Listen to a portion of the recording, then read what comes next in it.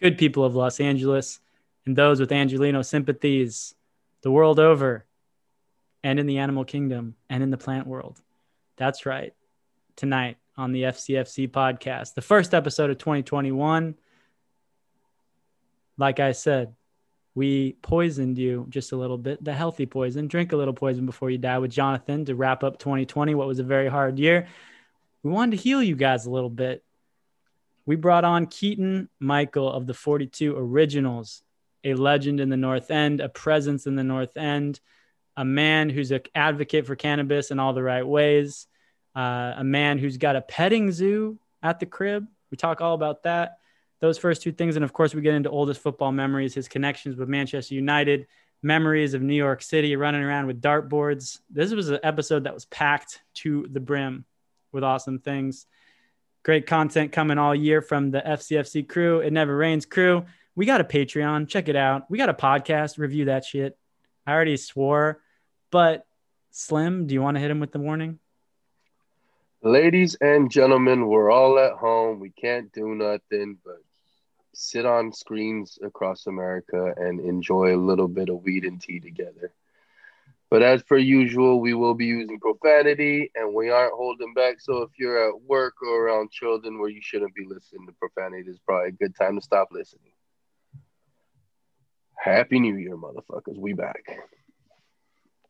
And also, before I forget, in the Happy New Year, I just want to give a shout out to Formidable Fernando, Jonathan Medina, Talo, Jeremy Kim, Rasta Gari, Julio Soriano, Deech, and Edwin. You guys were our first Patreon subscribers, and it means a lot to us. We're just out here trying to make content. So much. We're just out here trying to make content. We got newsletters now, guys. We got shirts coming. We got stickers. We got things, guys. We got things on the way. So thank you, Keaton. We're gonna enjoy this episode. Let's roll. FCFC.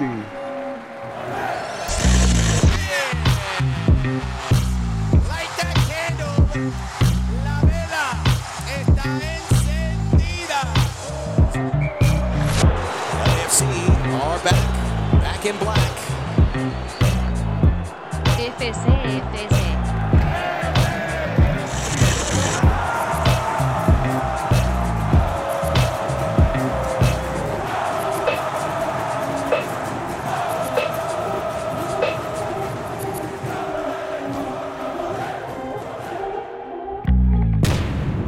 Welcome to the FCFC pod, where two scholars and a dickhead look at the world through a black and gold tinted lens. It's your favorite fat Korean, Slim, chilling in my own room because that's where we're allowed to be. Spice Man still over there in New Jersey, keeping cool. Tom Thibodeau is the god. I don't even know what you said right now. Okay, it's fine. Jersey enthusiasm.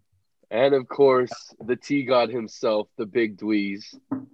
What up, y'all?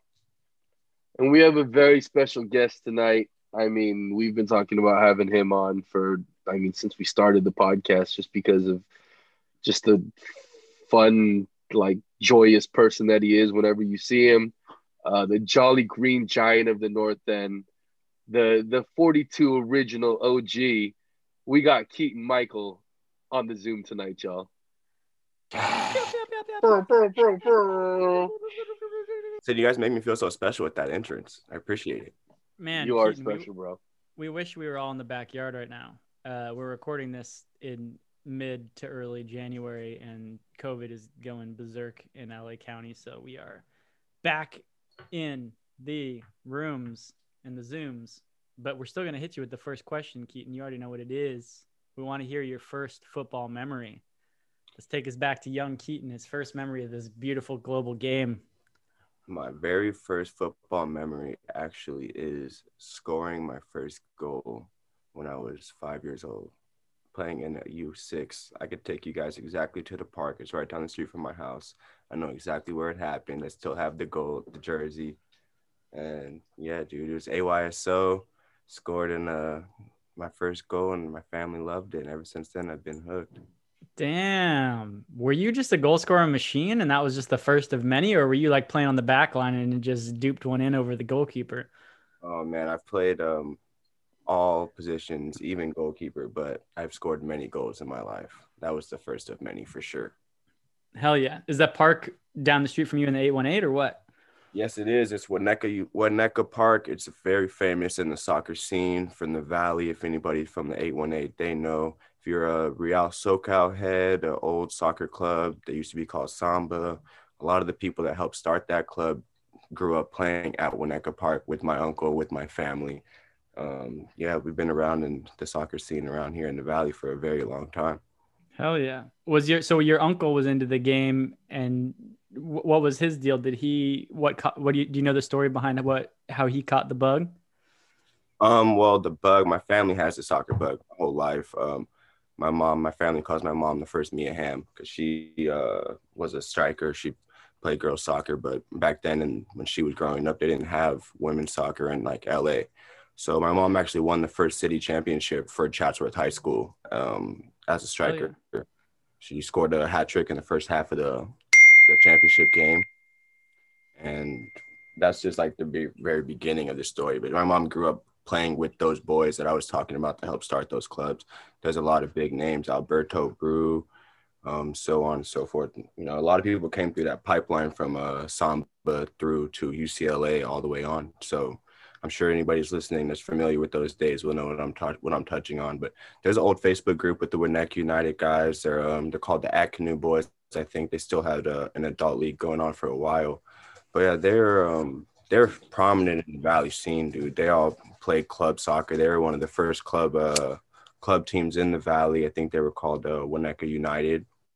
They played Premier, had a whole bunch of legends in there. If you had sat down and talked to my uncle, he'd be able to talk to you for days with old soccer war stories from the 80s and back in those days before they even wore shin guards and stuff. But hell yeah. Well, Winnetka United, stand up. I know Jonathan from Shoulder to Shoulder, Gringo John. Shout out Gringo John. I think he lives out in Winnetka as well right now. Lots of good people out there. The younger Dweez went to high school out in the 818. We all got family out there, so we spend time in that part of town. But how long did you end up playing for, Keaton? Like you were scoring goals young and early, age 5, still got the kit. You kept playing through high school?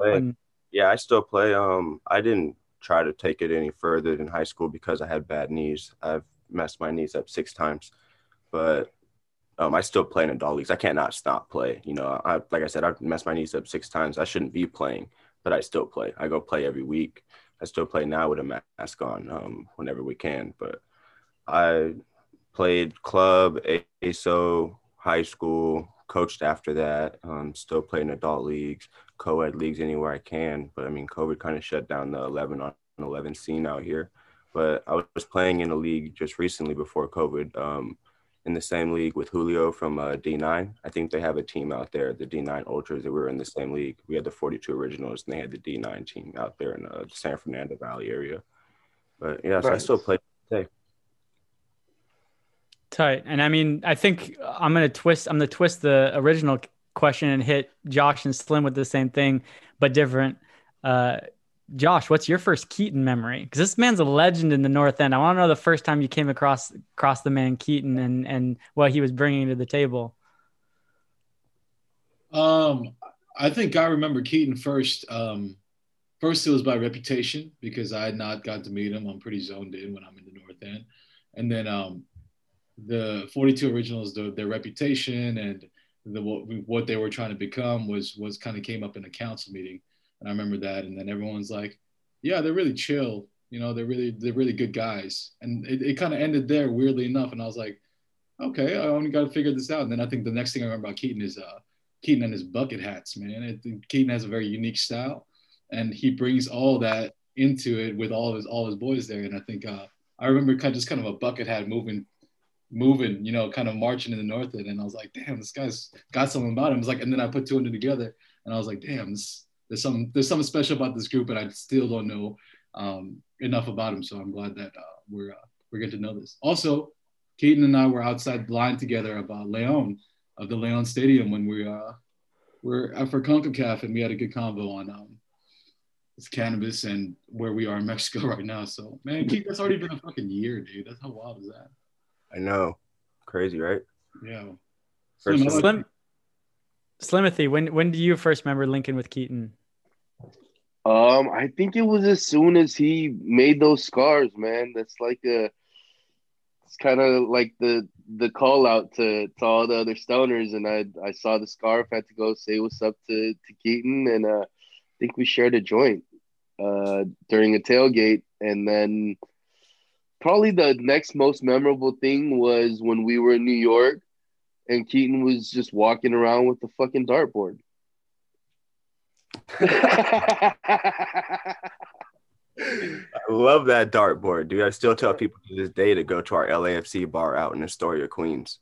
So if you're in New York area, we got a LAFC bar out there in Astoria, Queens. They're called Sissy McGinty's. They hold it down for us.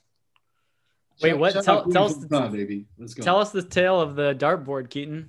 Okay, so for that New York trip, it was my first time being in New York, and we went out for my birthday. Our Airbnb was right next to a bar, that bar, Sissy McGinty's. So we spent the first 2 days there because the game was on a Sunday.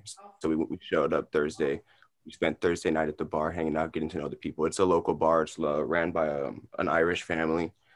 So we just spent time getting to know them. We spent the first night, I think we had like 30 shots, just shooting the shit and playing darts. That was my first time ever playing darts, and they taught us a bit of game. My friend that was with me, his name is Andrew. He's a 42 too.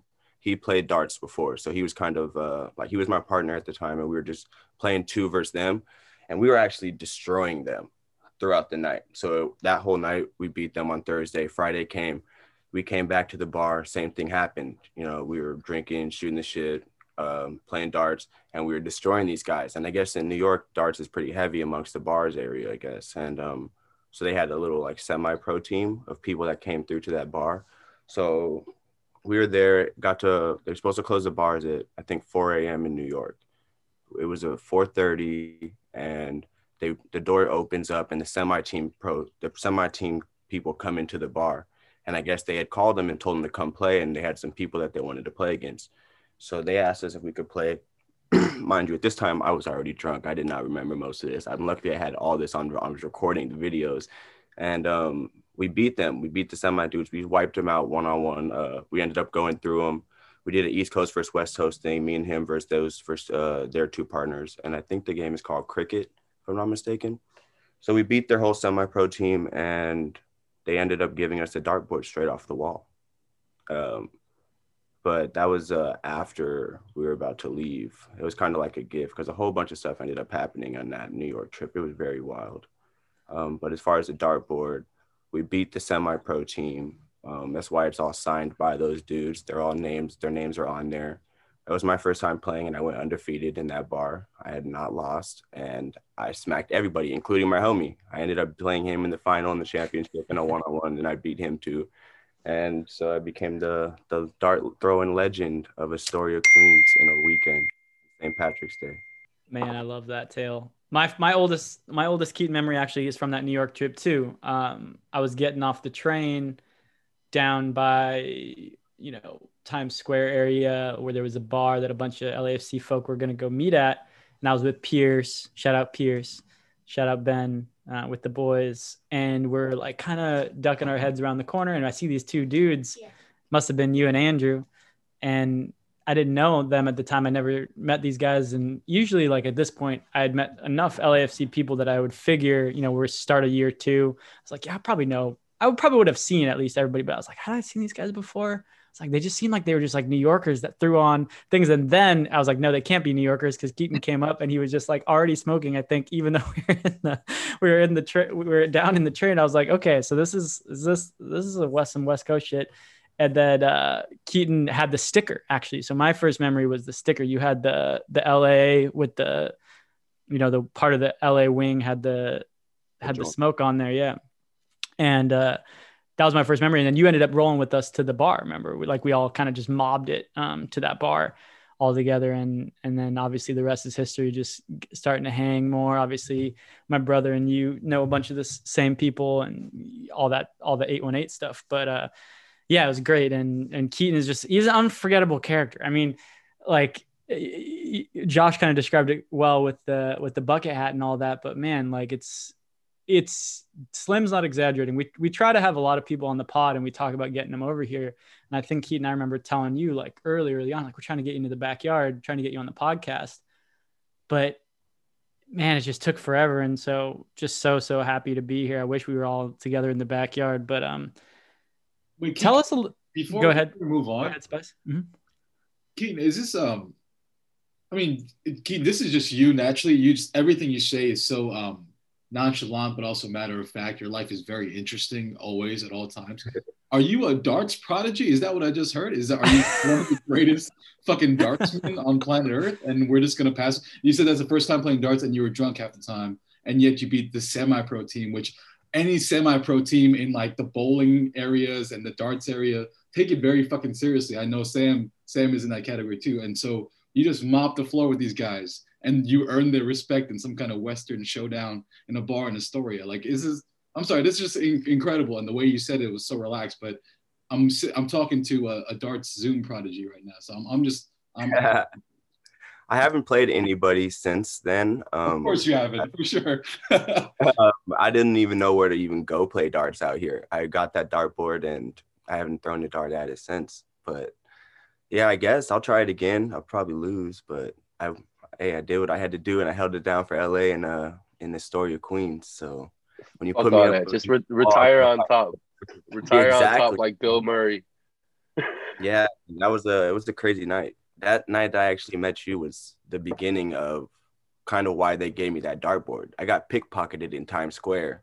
And when I met you, I didn't even know I had got pickpocketed. It had just happened. So then we went to that bar, got wasted, right? And remember, you were at that bar. We got loaded at that bar, right? Yeah. It was my birthday weekend. So Pierce and everybody were buying my drinks. Julio, like, I didn't have to pay, so I didn't even realize my card was gone. So we look at that bar.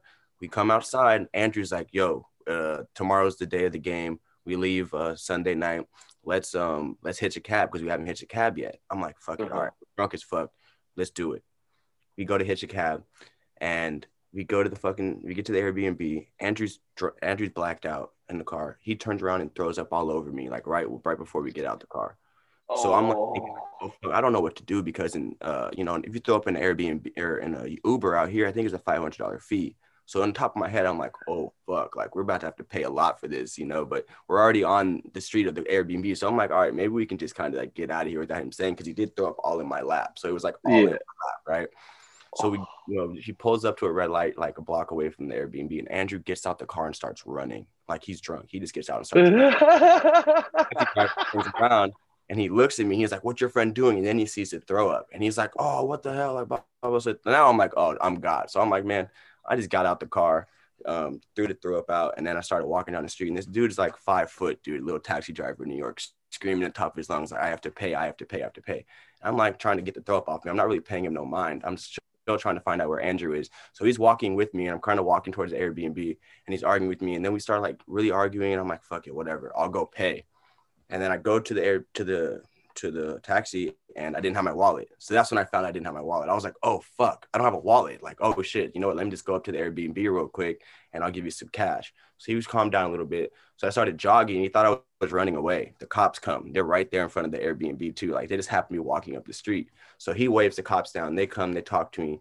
They thought it was funny, like a hilarious situation, because I really wasn't trying to. I just couldn't get into the Airbnb either because I didn't have the keys. The drunk dude had the keys. So we're sitting outside the Airbnb, kind of just talking the shit. I'm just covered in throw up, and everyone's kind of laughing at me. I'm laughing too, and it's midnight of my birthday now. So then we go to the taxi, and this fool's in the taxi. Andrew's in the taxi sleeping in the back. You went back to the taxi? Went back to the top, yes. So he pays real quick. He swipes. So we go to the car or go back to the Airbnb. I'm like, fuck it. I'm gonna go back down to the bar and tell him what happened.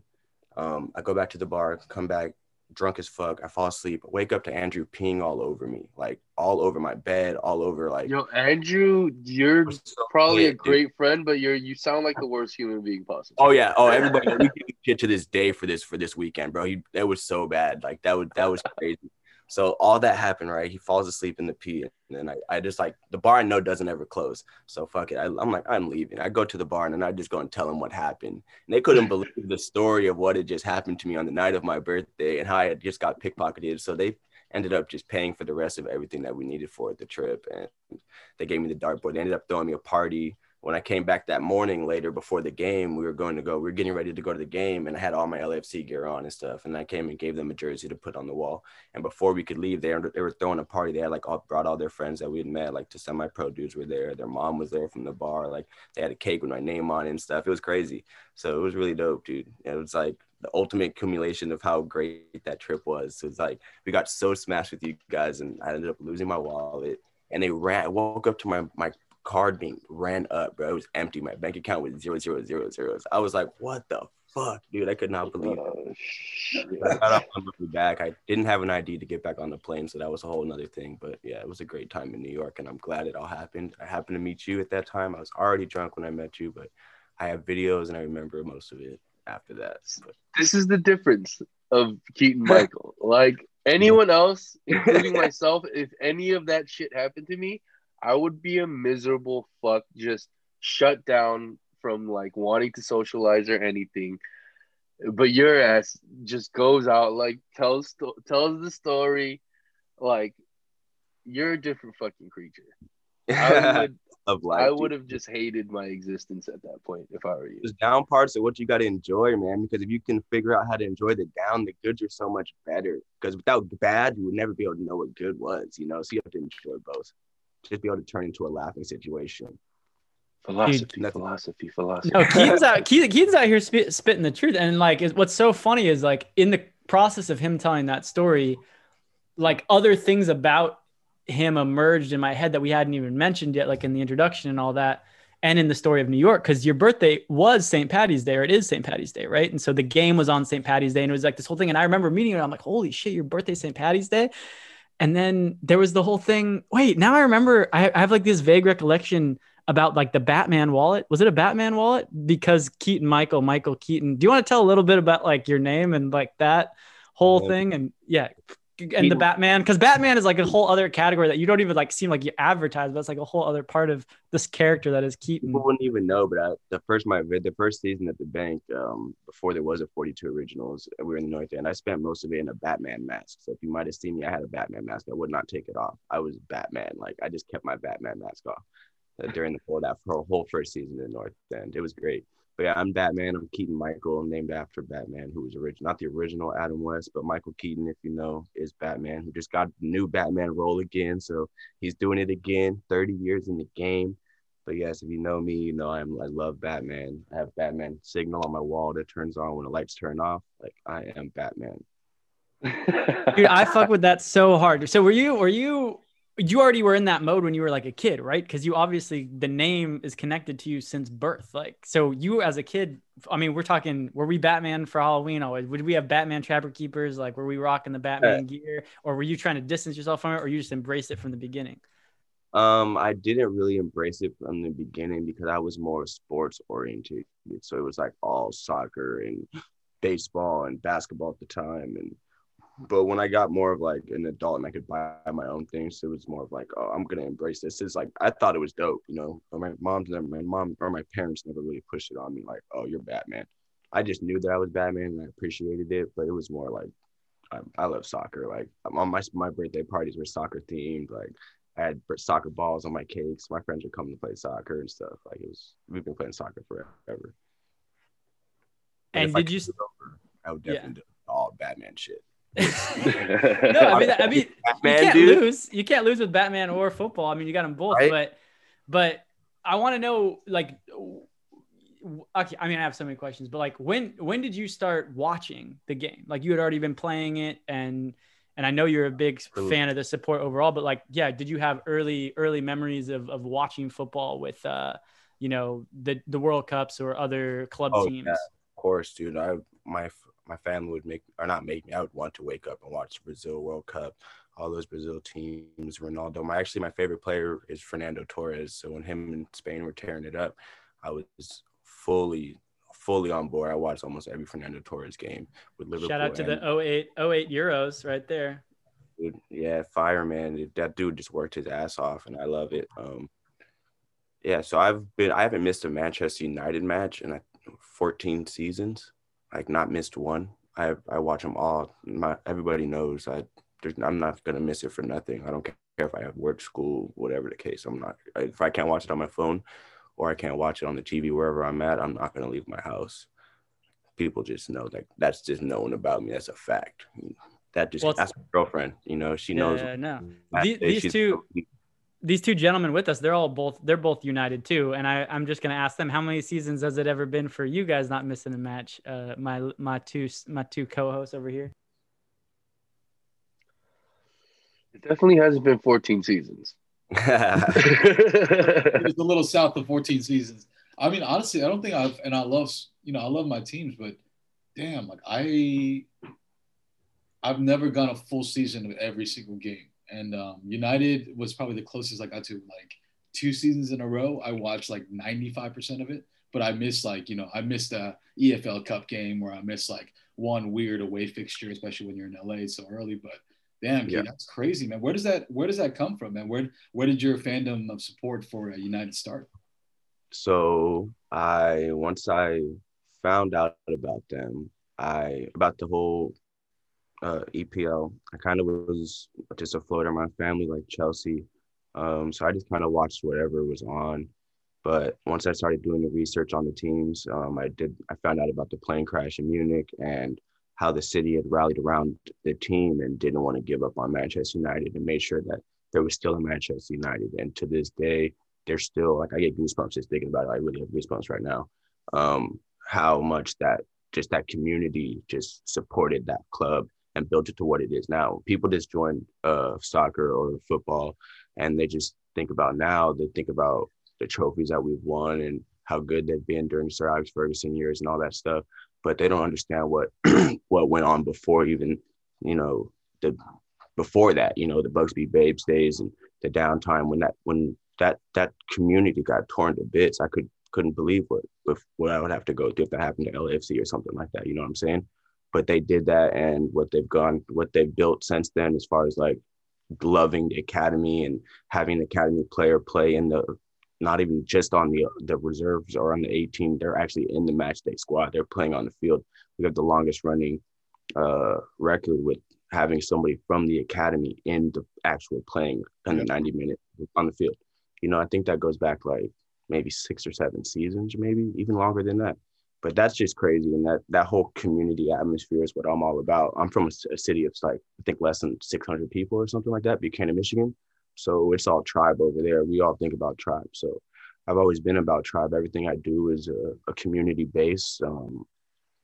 So that just gravitated to me naturally. So once I dove in on that, it was just like, oh, I'm going to be a part of this. Like I would be, if I lived in Manchester, I would be one of these diehard Manchurians that live, eat, breathe the club, the style, not just on the field as far as being in Old Trafford, but just carrying that Manchurian pride through what you do in your everyday life as far as going to work and being proud about it. And that's just what I love. And that's why I feel like I can't even miss a game, because those people don't. And they're really about it. And I'm really about it too, So the least I could do is not at least show up and watch the games for them. Because it's not like I'm there actually cheering or showing them to away games.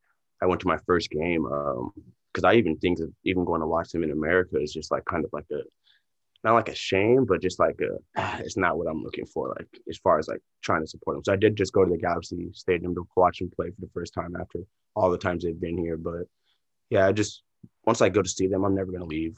So I will literally stay outside of that stadium and live outside of Old Trafford. Like I'm all about it, So that's where it comes from. That's why I won't miss a game. So it's like the least I could do for them, because all that they've done for the club and for that city and everything else. So yeah, I even get the Manchester newspaper in my emails. All right, dude. I'm not a fucking Man United fan. I'm a fucking piece of shit, dude. Like, no, you don't have to be like me, man. I think I'm just crazy. That just goes to like who I am as far as like soccer. Like for me, that's just my life. Like my whole family's been about soccer, and once I found something that I could attach myself to, I went all in, and it happened to be Manchester United. So that's just what I am. I have my bedspreads of Manchester United. My girl just got it for me. I'm 30 years old. She bought me a bedspread for a Manchester United bedspread and knew I'd be happy as fuck. Like she doesn't really like sleeping on it, but I do. I love that, and we love her for buying that. That's the girlfriend guys right there. But I wanted to hear, Keaton, you mentioned Michigan real quick in there. You like slid in something about a small town in Michigan. What was that town's? Is that where your mom or pop side's from? Yeah, my dad's side of my family, pretty much almost all of them came from Buchanan, Michigan. I would give you $100 if you could find it on a map right now without looking. Damn, Or Buchanan. Never heard about it. Tell us a little bit about it. And then you were born out there, and then you came out here, or they just came? Born in Berrien Springs, but yeah, I lived out there. I lived in Michigan until I was 5, and then I came back here to go to school. I learned Spanish in elementary school, so I came back for school just to go to school. Whenever I had a break that was longer than a summer or longer than a couple of weeks, then I would go back home and spend my time at home. But yeah, that's pretty much Buchanan, Michigan. That's Keaton. You'll find. So do you guys ever head back there at all? Yeah, I go. Like I said, I always go back. I go back as much as I can, but I haven't gone back as much recently because once you get older, there's really not much to do in a town of 600 people that has like no mall, you really get to see a difference, and that's what makes me so blessed being in LA is because I got to see both sides of the spectrum growing up. So it's not like I'm a transplant or I just grew up in LA and I don't see how other people live. Like there are people in this country that are in a 600 city where they don't have to do shit. You don't really have to even graduate elementary school. You can just be a farmer and chill, and that's really how they live. And they don't care about nothing, no Instagram, no fucking music, nothing. And that stuff that we care about, they don't care about none of that. And that don't mean nothing to nobody out there. They still eat raccoon off the ground. And that's 2021 shit. Raccoon get gone by lunch. That's fact, So that's hell yeah.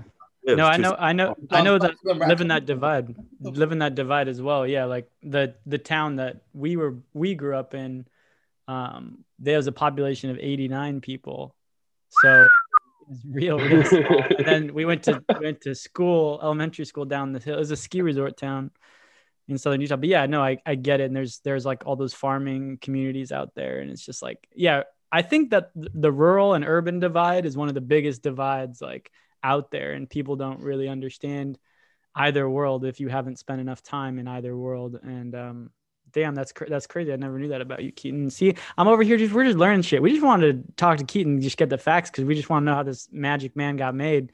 But we're gonna dive into Keaton's LAFC story, more about the 42 originals. But before that, we're gonna take a quick break, right quick, and be back with you with that.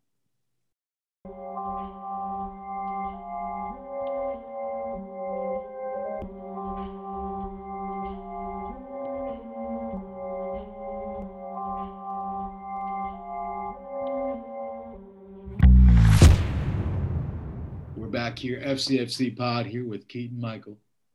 But I had a FCFC full circle moment here because the reason for and listeners will know this is not a United Homer pod or even a Gunner Homer pod, and sometimes it's not even an LAFC Homer pod. It really is like we love the game of football and the culture around it. But Keaton had the same reason for supporting United as one of our other guests in Timmy Maher, who had heard about the Munich air disaster over the radio as a young boy, and then fell in love with the same kind of resilience of the Manchester supporters and the fans and everyone who rallied around them. And this game is just crazy. Generationally, all the stories is so rich and keeps going on. And you can keep kind of peeling the layers back, and this thing just gets better, right? And hopefully we're getting to that point with LAFC, man, where we keep building all this stuff. So not that we're doing it for just the future generation legacy stuff, but as people get to know us, they'll see like, yo, there was work put in and there was all these legacy stories put in. And I'm excited for that portion of it. But Keaton, I want to ask you twofold: why LAFC and why cannabis, man? How do those two things factor in together? And what started your passion for both? Well, first, the easier question to answer would be LAFC is because I'm a football fanatic. I love the game. I want to be as close to it as possible whenever possible. I've always wanted there to be a professional team that I felt that was closer. I used to have – people are probably going to hate me for saying this, but I used to have tickets for Carson when my friends played for the team. So I would go sometimes to the games out there, and I used to sit in their I guess they would call their supporter section for the ACB or whatever. No disrespect to anybody. I'm just saying I was in high school at the time.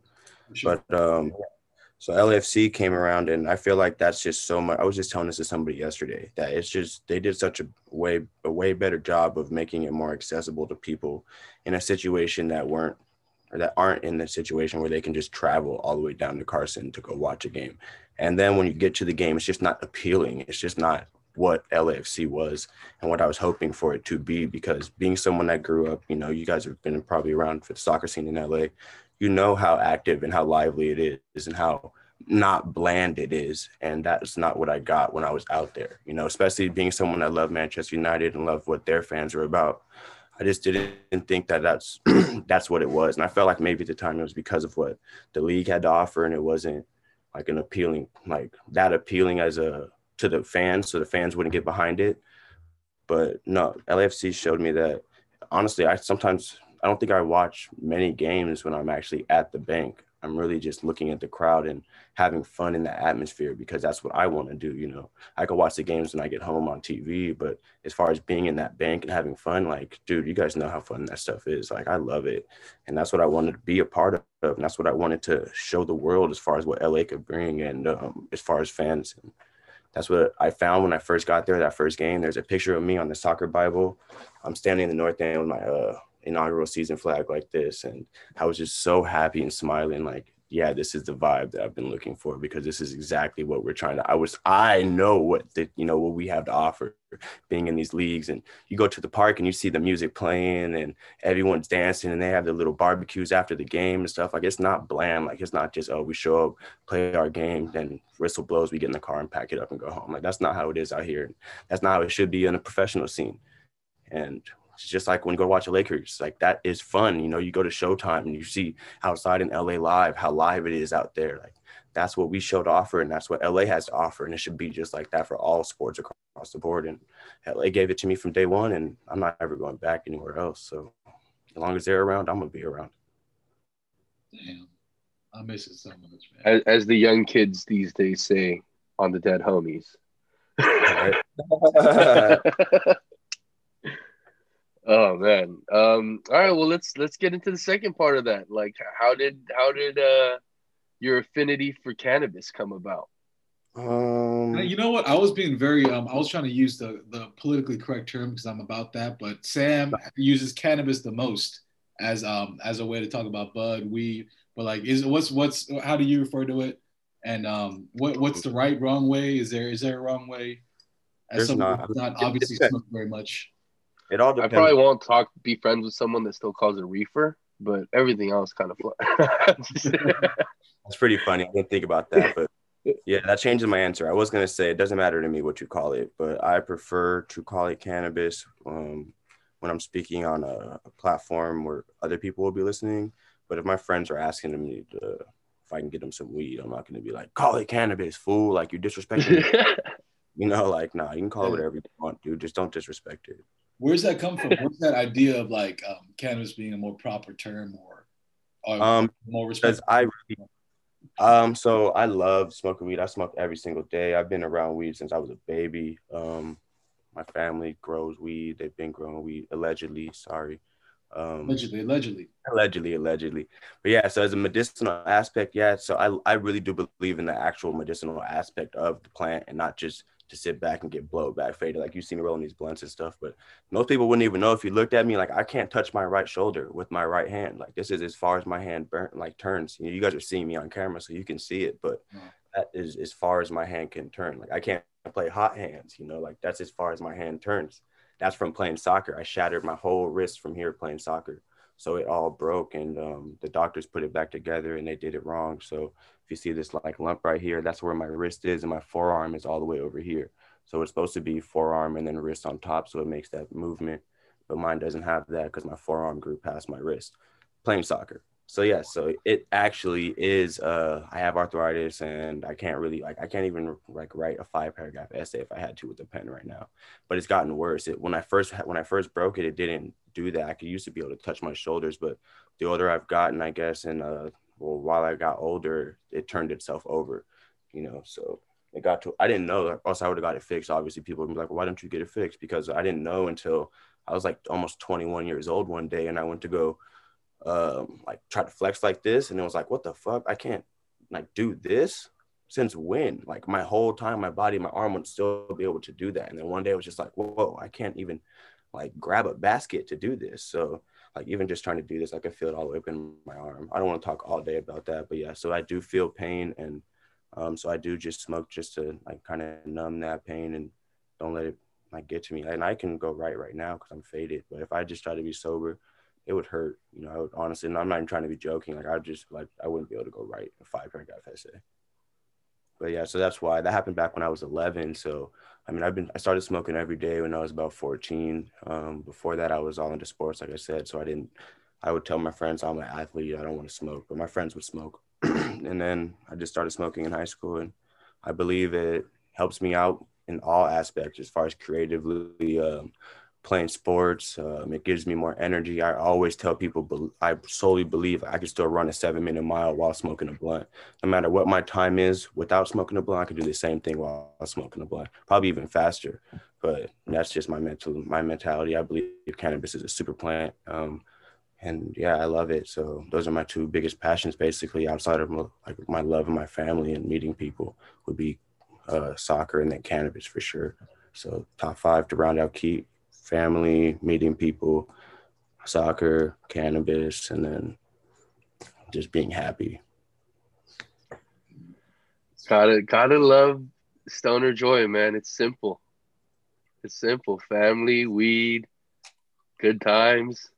You know, it's the only substance that it doesn't go south as often.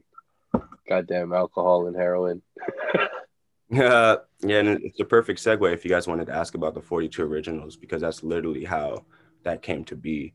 You know, I don't know what specific questions you guys had about the 42 Originals, but as far as its beginning and its originality or where it came from, I never wanted to start my own supporter club. I didn't even know really much about that, besides, like I said, about the ACB days. But I just wanted to meet people that I know. Obviously, I just know, being in LA, being someone that played soccer my whole life, that smoked weed and played soccer, there are people out here that smoke weed and love soccer.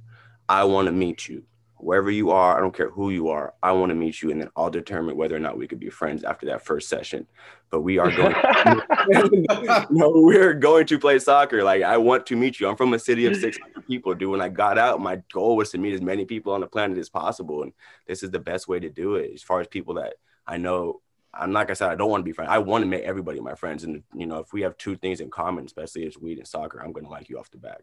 If you say Manchester United, bam, there's not much more you can say to me that won't make you my friend. So go ahead. Yeah, basically that's how the 42 Originals came about. I really just had my group of friends, and we love smoking weed. And right before the games, I'm not really a big drinker. Like, I'll drink sometimes. I'll go to the tailgates and drink. But I started, the $4 beers get you fucked up. But yep, my preference would be just to smoke weed, get high as fuck, and just go to a game, watch it, come back out, smoke weed like we do after the game. And that's pretty much the goal of 42 Originals, is if anybody wants to smoke before the game, you can find us out there somewhere. And after the game, you can find us out there too. Dweezy, baby, I know that you got your own pass with usage rates. Now would you find Keaton before a game and kind of smoke up before you get in?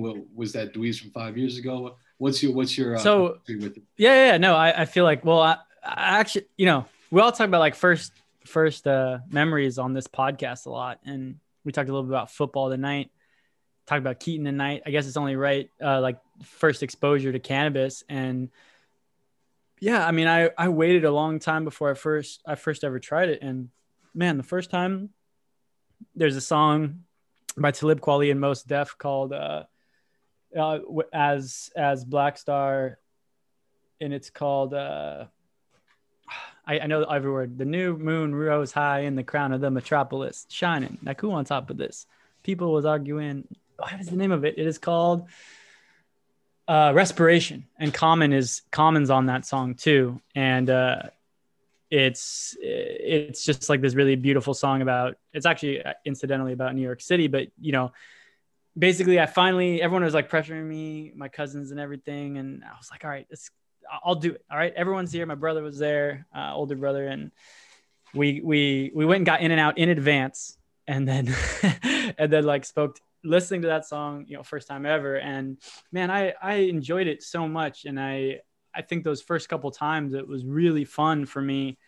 And I'm obviously kind of like a neurotic dude, definitely like I got lots of things going on in my head all the time. And so sometimes it was like really fun and funny to just let it all out, the way that cannabis can kind of open the door. And it didn't really calm me down in the way that it calmed a lot of people down. And what happened was later on, because this was before cannabis was regulated in California, I basically tried some of like the edibles and stuff, and they were packed way too high. And I got like in all sorts of just like crazy spiral, scary, terrifying things that like were way wilder than any like the psychedelic experiences I had, and way scarier.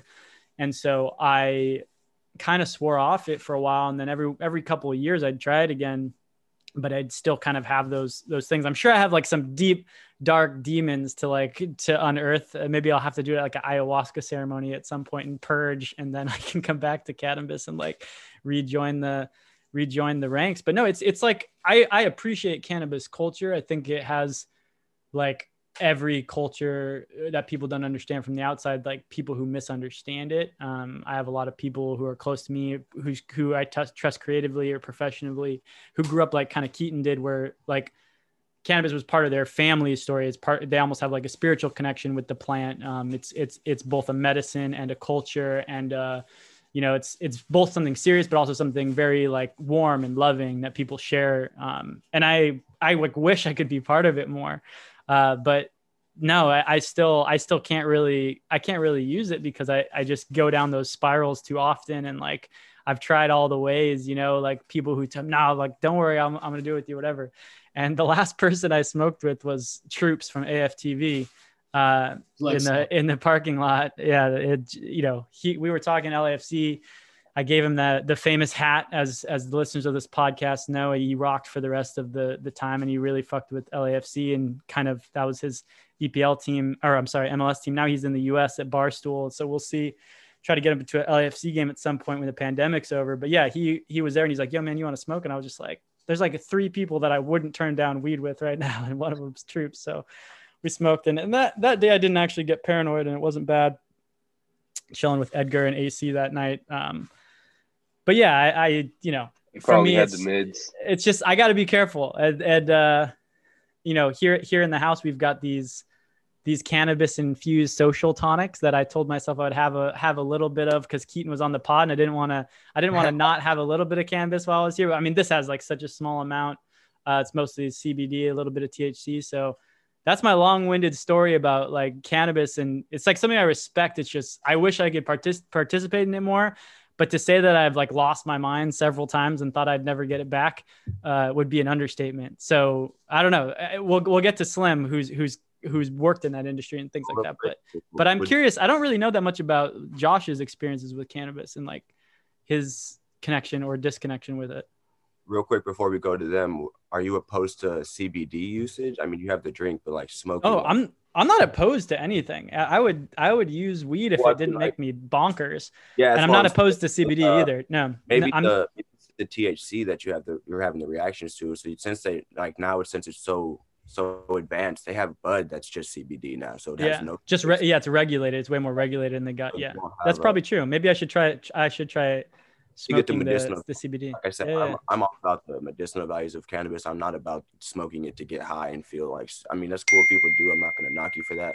But I fully believe in the medicinal values and all of it does. And it's not just the pain relief and making things go numb. Like it does do a lot of other things that talk all day about. But that's why I would suggest the cannabis CBD version instead of just trying that, like smoking that flower instead of I think that's something I'd be interested in. I'm not shut off to anything, and as someone who like is so connected to a plant, my own plant, like tea, Camellia sinensis, the real tea plant, and who believes it to be sort of like a medicine as well. Not the medicine that people sometimes there's a misunderstanding that like you just sprinkle matcha on someone's wounds and it'll just fix them or whatever. But no. Like let them sprinkle matcha on their wounds, Louise. It's gonna fix it. But Spice, what's your kind of connection with cannabis and how it fits into or doesn't fit into your life? We've never really talked about it.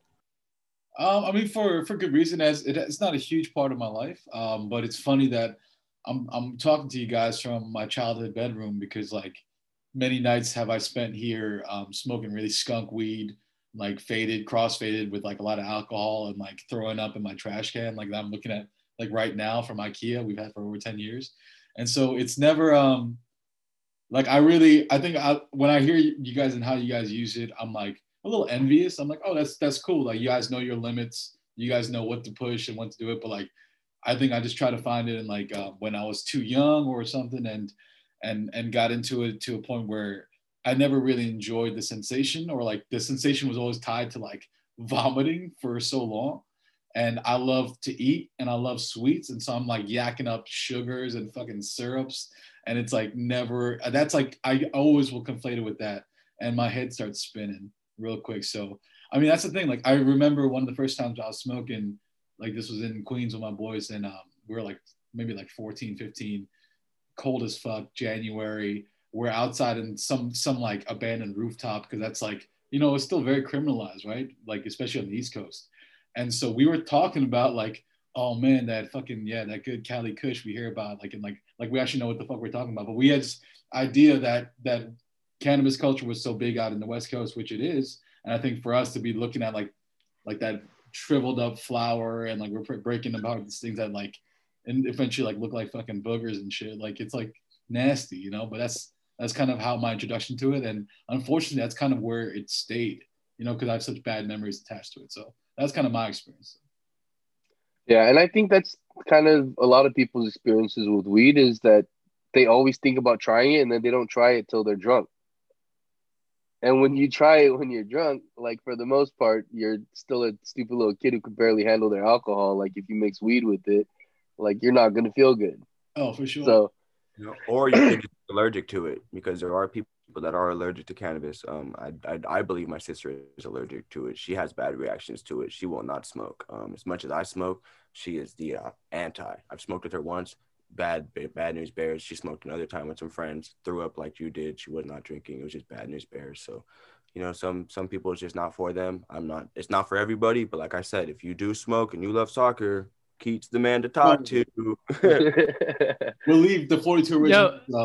I want to use this time to also get at some. I mean, like, you know, for long as I've known Slim, he's had the connection with cannabis, and like I've now told you guys my story with it. And when I've been approached in like cities in the US and other countries and shit, people always come up to me because of the way I look and like that I'm from like kind of a hippie background. Like, hey man, do you know where I can get some weed? And the irony, of course, is that I don't know where you can get some weed because I obviously can't smoke.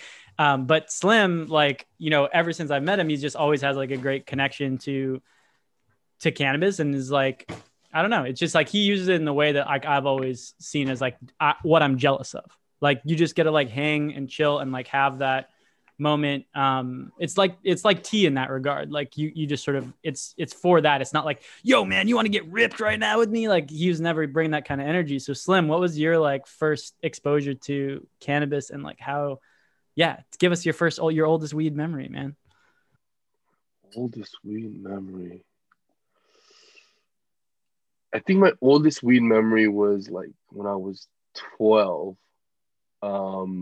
My homie's grandma had cancer, so she had all these joints rolled up, and my homie would steal like, you know, one at a time, and and then we smoked it once in the backyard.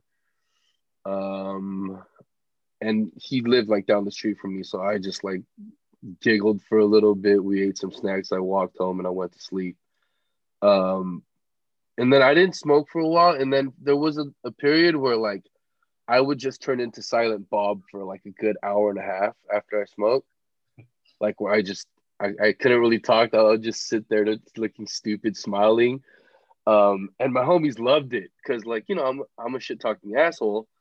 But like during that hour and a half, they could say whatever they want to me. And like I couldn't come back with a comeback to save my life. I would just sit there and be like, like I couldn't talk. I just sat there. I smiled. If they gave me some snacks, like I would eat it, and like I couldn't even like get up to like get water. I was just stuck there for an hour, just like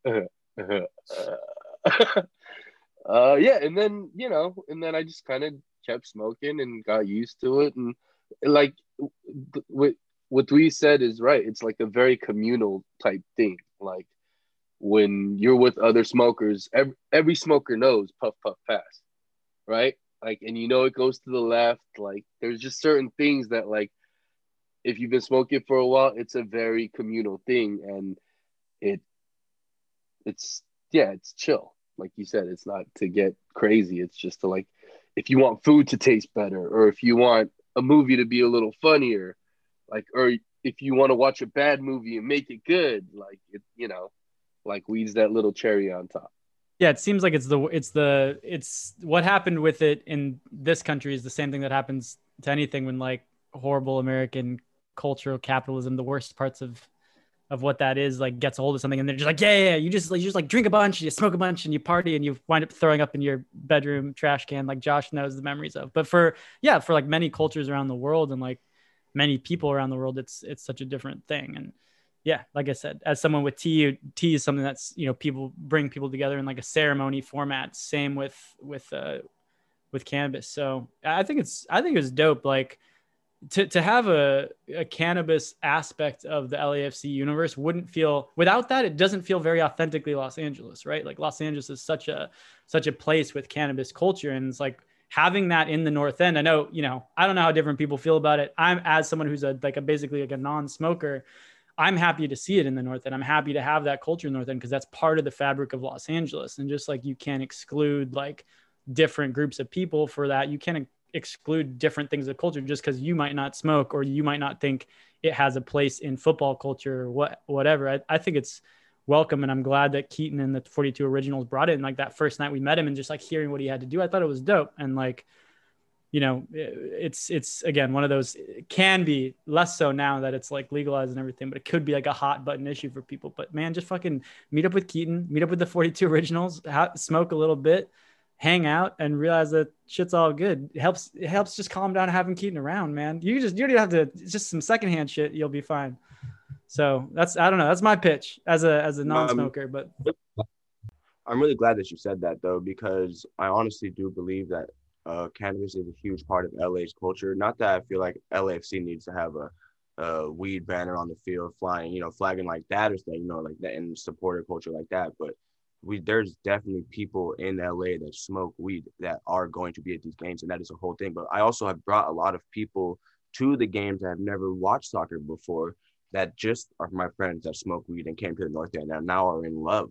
And, you know, we have some people in the 42 Originals that didn't play soccer at all, but now they're in love with LAFC and they're fully on board and they're smokers, you know, and that's also an avenue that I wanted to be, you know, opening up, is bringing those people to the games too, because LAFC is so brand new that there are so many people in Los Angeles and there are so many people that are still yet to be to a game. And even, you know, they might hear about it, but being in the North End and seeing that culture is just, you'll fall in love so much. I literally got goosebumps again thinking about it, because you guys know how that North End is just so inviting and so fun. It's not soccer. When you think about MLS soccer, you know, you might not think about it. It's something that you might want to go watch as far as like entertainment wise. But when you come to the North End, or you're in LAFC Stadium, and you see the North End rocking, like, you want to be a part of that and you want to come back for more, even if you don't even know what you're doing. And that's, you know, there's smokers that I'm going to bring in. That's part of what we do. And that's what the 42 Originals is here to be about, is bring those people in and have them be a part of this community too, because Los Angeles is street by street, block by block, and there are smokers between those blocks and on those streets. And for those listening, you know, who are and stoner by stoner. And stoner by stoner. Hell yeah. For those listening who are just getting this secondhand Keaton right now, you should know, like, you know, Keaton cheeses in the North End. He's smiling. He's happy to be there. But my man's goes fucking hard, bro. When it gets down to it, bro, you singing your lungs out, man. And I think that goes for all the 42 Originals too. But I think it was kind of like, I mean, there is this kind of stigma or stereotype that, like, you know, if you smoke, then like the mellowness just kind of completely takes over. But there's an ability, I think, from what I hear from you and even from being around Sam enough, where it's like it gives you just enough peace of mind to get you through some things, and then you get to just really enjoy moments even to a greater degree for those who don't, you know, who use it correctly and who use it well. And I think that's fucking dope, man. That's everything I've seen from you two that kind of smoke on the regular. Yeah, you're 100% right, dude. There's some people, not everybody drinks, so the tailgates might not be for them, and they might not want to come think that, tailgate's just a whole like come and get trashed and get, drunk and stuff. But no, that doesn't have to be the vibe. You can literally just come and hang out and chill. You don't even have to smoke. There's, like I said, the 42 Originals have people in there that don't smoke, but they're just people that like cannabis, or our friends or our family members that don't smoke, but they just come to the games. But you can definitely come to the tailgates and just hang out and not have to drink, or come to the games and not have to drink and just chill and smoke, or whatever. But that's part of it. There's a whole bunch of different people, but we just got to make sure that we include everybody, and we're just there to make sure that the weed smokers have someone to come hang out with before the games and after the games. Hell yeah, I'm about that. You know what's wild is the weed smokers in the North End are great about never just like sober shaming anybody, which is fucking dope. I think like people who drink tend to do that a little more because maybe drinking is more like widely accepted as like a communal exercise. But like, I think that's what's great about LAFC, just as you said, like Dweez, you said, smoking is a part of LA culture. Like, I think there's room for anybody, especially even those who don't participate in anything like that, right? To feel welcome, that they have a place there because they're much LA as anyone else. And I think that's wild that we can talk about something that's really powerful in one end, but it doesn't mean that other groups get shut out because of it. Yeah. And I think it has a lot to do with, like, if you're the guy that always has weed at the parties, like, you've come across plenty of people that shouldn't have been peer pressured into smoking, and it just ruins the vibes for everybody. So it's, to us, like, we just want everyone to have a good time. We're not like, if you don't smoke because we don't want it to ruin your night, and like we have to take care of you. You know what I mean? So that's part of it too. It's like I think with weed, the peer pressuring stuff stops after like the college years, and with alcohol, like, or I don't know if it's just alcohol in general, or it's like our Korean alcoholism, where like peer pressure drinking is what it's all about. Yeah, scary shit. Well, I think I'm stopping with the. Go ahead, Slim. No, I was gonna say I'm gonna stop with the peer pressure drinking too, because this pandemic has ruined my tolerance for alcohol. So y'all can call me a bitch all you want. Like, I might just say no. And on that note, I think we're gonna take our second break, and we'll be back with Keaton. One more segment. 42 Originals stand up. North End stand up. Let's go. Farmland stand up. Woo.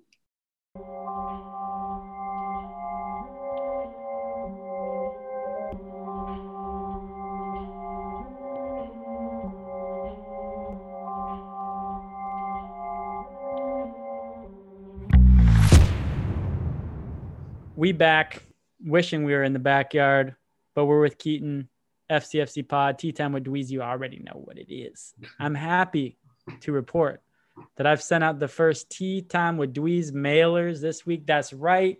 If you're part of the Patreon doing the tea thing, I sent out some black tea, some Lapsang Shuchang, the OG black tea for all the good people. But man, tonight I'm drinking this Huan Guanyin, which is this crazy cliff tea from Wu Yi. I got it from Tea Habitat. I very rarely wish as badly as I could share. Since we've been doing the digital pods, I so badly wish I could share this tea with you guys. I wish I could share it with Keaton, show my love for my plant with a fellow plant lover. It's just delicious, this tea. I'm like, just loving it. My girlfriend would love you. She's all into teas. I need to put her on your list. Hell yeah, dude. Hell yeah. That's tight. Like, we just, we're just plant people connecting plant things. We're football people connecting football things. People connecting people. You guys already know. Small towns, Keaton and I, we both know what it's like being with no people. So we wanted to be with more people, and we're doing that. But one thing I wanted to talk about, diverting from people to our other brethren on this planet, not plants, not people, but these animals, bro, this animal kingdom that Keaton's got going on. I think my little brother, what did Sean call it earlier? It's got a name. The Funny Farm? No, that's not what he called it. It's just we call it the petting zoo. The petting zoo. And, Slim and I recently both got puppies. I've always been a huge fan of animals. When I was a little kid, I collected these little glass animals. when I was a kid, every morning I used to tell my mom I would like dream about birds in my sleep, and I'm doing all this like bird watching crazy shit out here in Expo Park. You guys already know those yellow chevron parakeets just running around, those parrots just like scrolling around LA. It's crazy. They land in the silk trees. You know what I'm saying? They're just escaped pets that became native. You know, it's happened in a few cities, but it's crazy when you hear the squawking, like the bands of them just moving around LA. And there's tons of other crazy birds. Got that red-tailed hawk came by recently. For all the people who are on the newsletter list, they already know about the red-tailed hawk that swooped into Budlong. But quarantine's really helped me fall back in love with nature in a real way. And being around the tea always helps, just like being around the cannabis, I'm sure helps. But Keaton, can you tell us a little bit about the zoo, the petting zoo, and just like your connection with animals and this whole other aspect of your life that we haven't even talked about, despite everything we've already covered? Yeah, man. I love the plug for the petting zoo. Appreciate you. Yeah, I have, I think, don't quote me on this, I'll say over 40 pets over here. We have our turkeys, which are pretty much everybody's favorite. We have some pretty two giant turkeys, T.I. and Tiny. Then we have a bunch of chickens, a whole bunch of different kinds of chickens, some roosters. Hold on, we're not just gonna fly past T.I. and Tiny, bro. All right, so yeah. Are they your favorite Southern couple? Like, how did T.I. and no, Tiny so come about? My sister has a thing about naming the animals after celebrities. So a lot of our pets are named after celebrities. So we have T.I. and Tiny, which are the turkeys. We have Drizzy Drake, which is a chicken.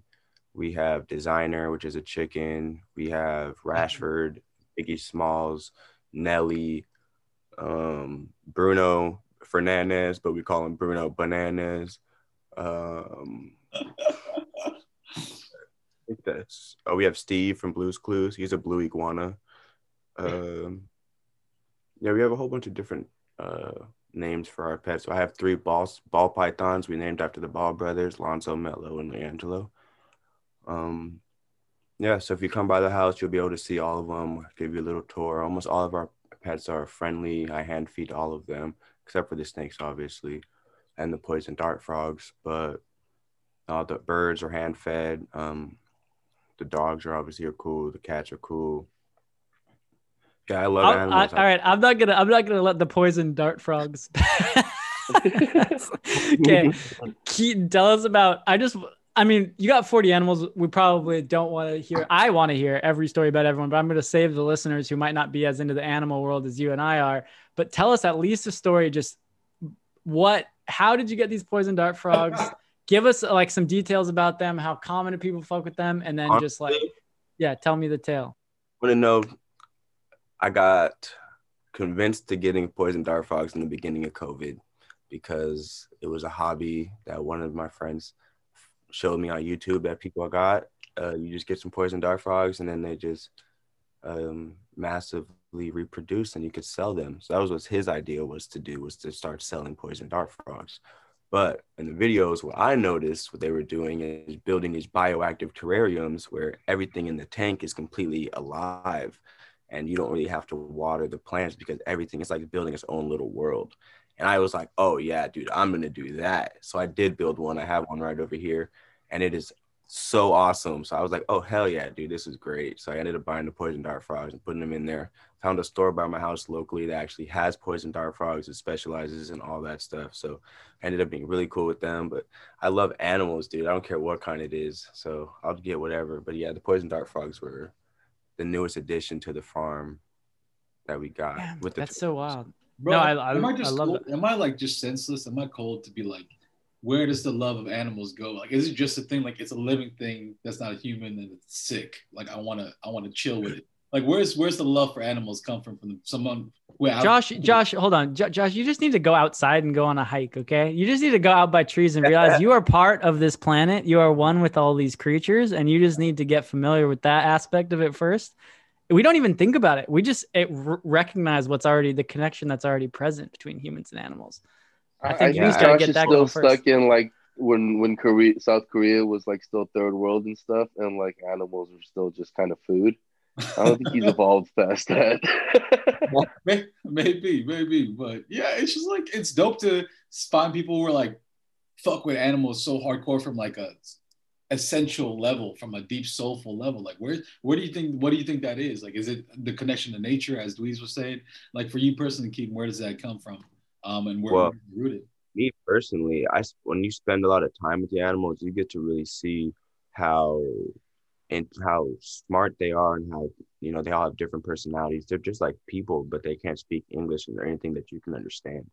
I actually just said not too long ago to one of my friends that I wish that they could come up with a box or something that we could translate animals' voices, so then people could actually understand how interactive these things are and how smart they are, and then people would treat them a lot differently as far as the people that don't understand animals.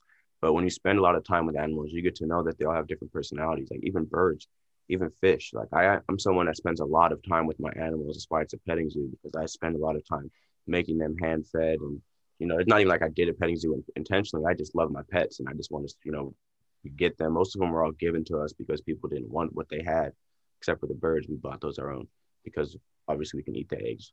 But all the other ones, they've been given to us as like rescue animals, and we've grown from that. But I just spend time with them and get to know them, and then you just learn that it's really it's actually just like hanging out with your friends, because then you get to go out and it's just like hang out with us, or people in this podcast. You get those same personalities. You know what they're going to give you, and that's why you go hang out with them, and you have a kind of like, oh, this is why I want to go hang out with those people all the time.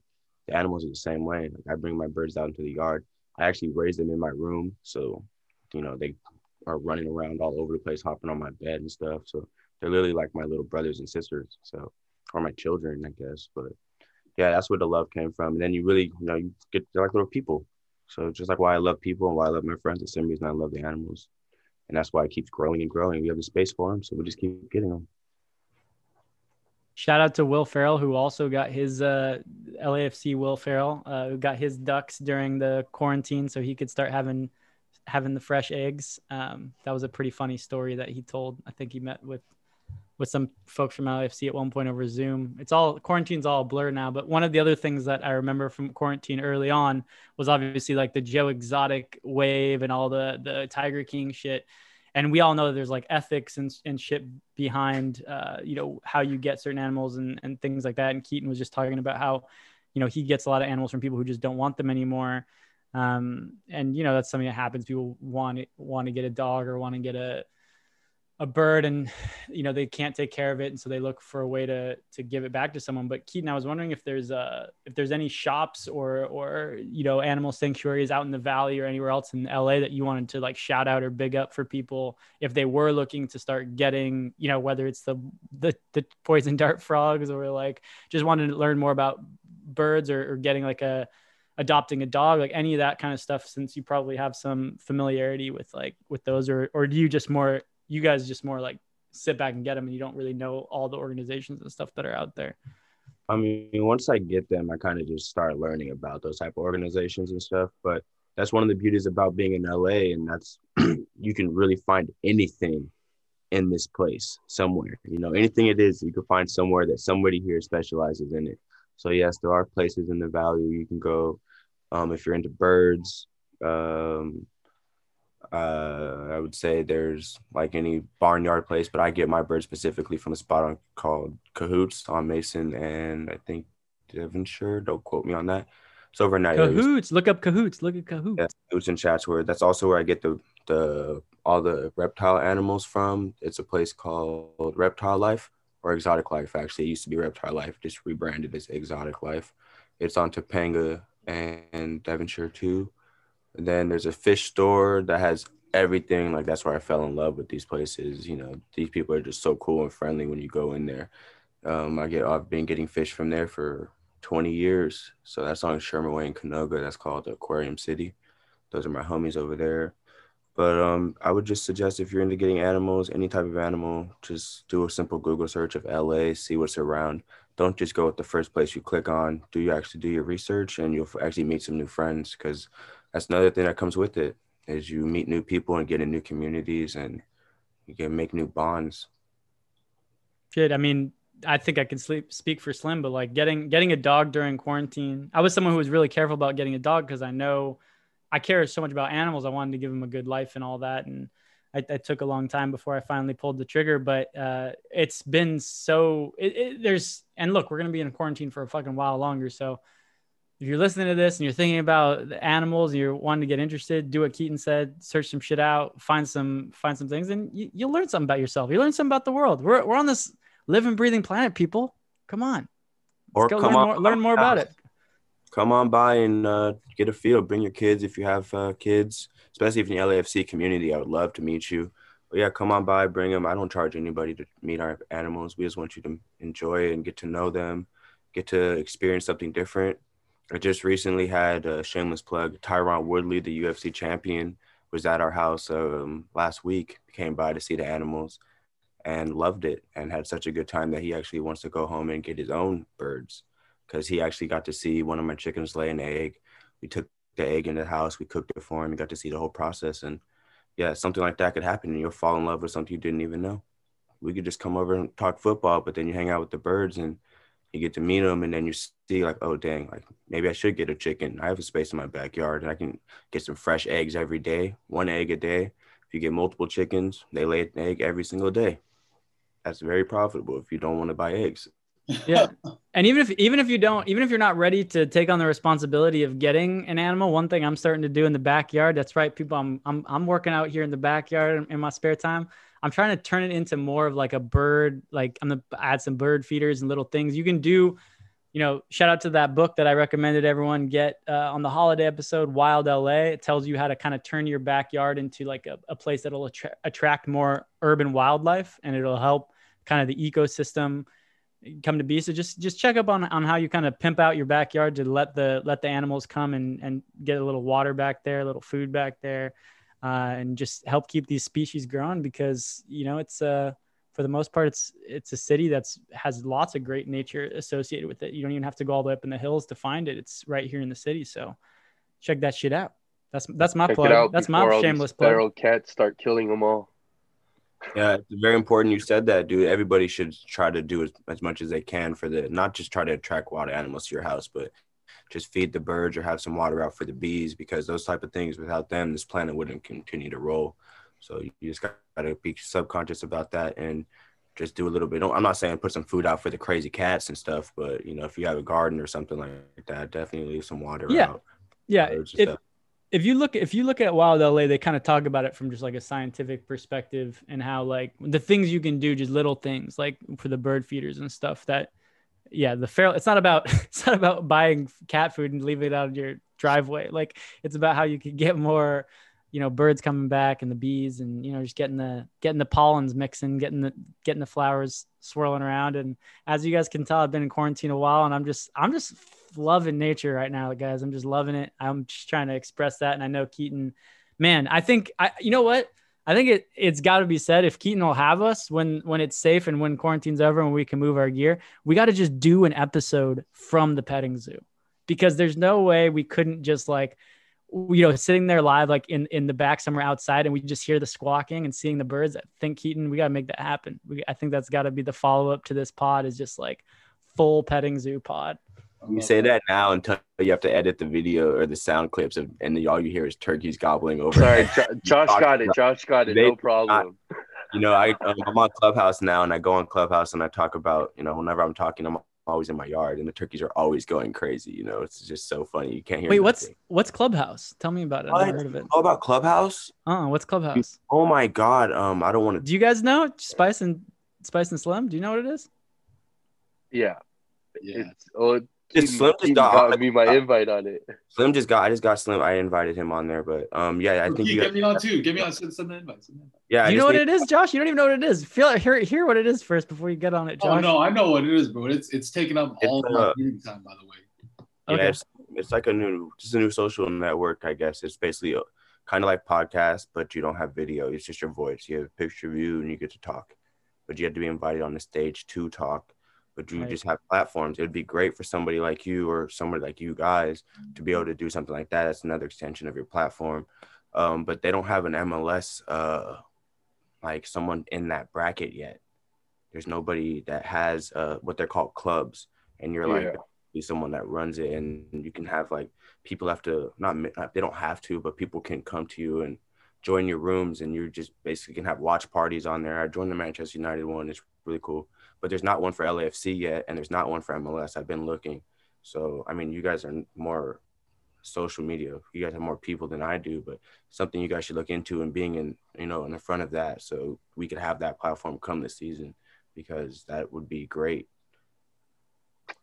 Clubhouse. It's basically it's a live podcast. You just kind of just talk on it and like mute yourself, unmute yourself, and do that whole discussion deal. It's pretty cool. It's just another form of social media that's popping right now. Dweez's favorite social media. It's the only media we got, guys. I appreciate it now. It's new Dweez, new year, new Dweez. I'm all about it all, Slim. I was out there. I used Instagram tonight to promote. Shout out to Benchy, and he's opening a box of cards right now. I think I don't even know how that works or what that is, but I'm about it, and I'm trying to help my friends out. It's called unboxing. What was it called? Does anyone remember? Box breaking. He's doing it with some footy cards right now.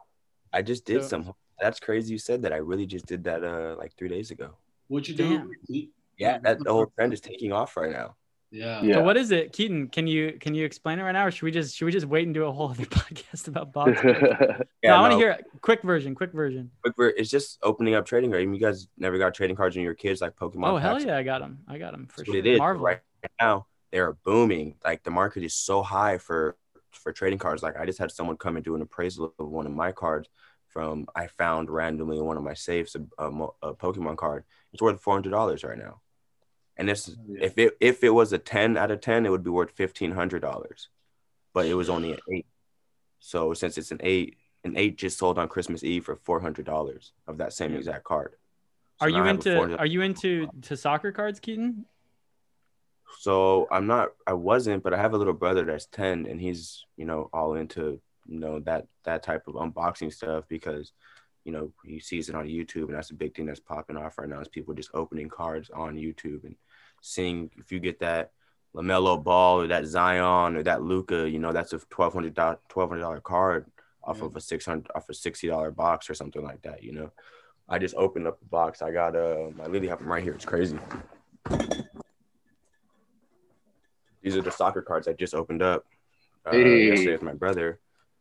We pulled a gold Mane, Messi, gold Ronaldo, a gold Sancho, so on and so forth. But yeah, it's just trading cards. So you just open them. We might have to get into this. Boys. We might have to get into this. This is the type of culture I live for, bro.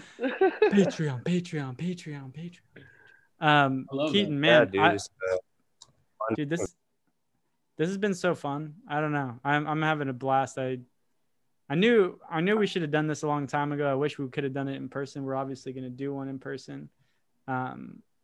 We're doing so many different things with FCFC this year. It never rains, and God knows when we're all going to be back at the bank. Hopefully it'll be this year.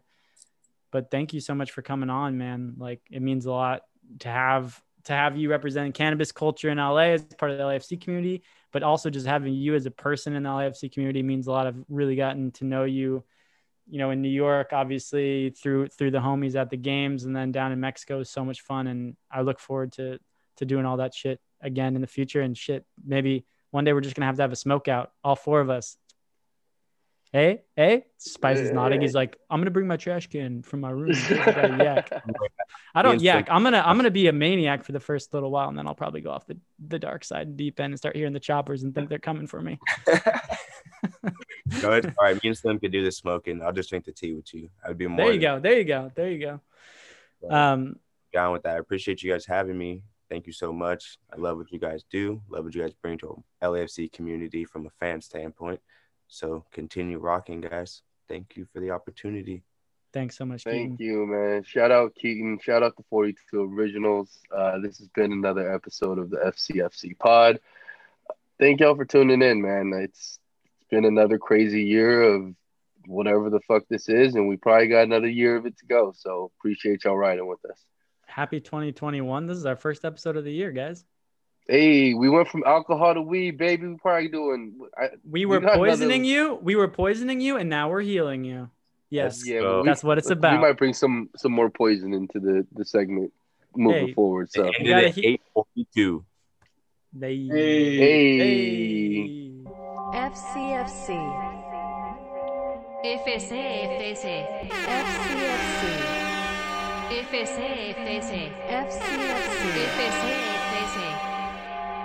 FCFC.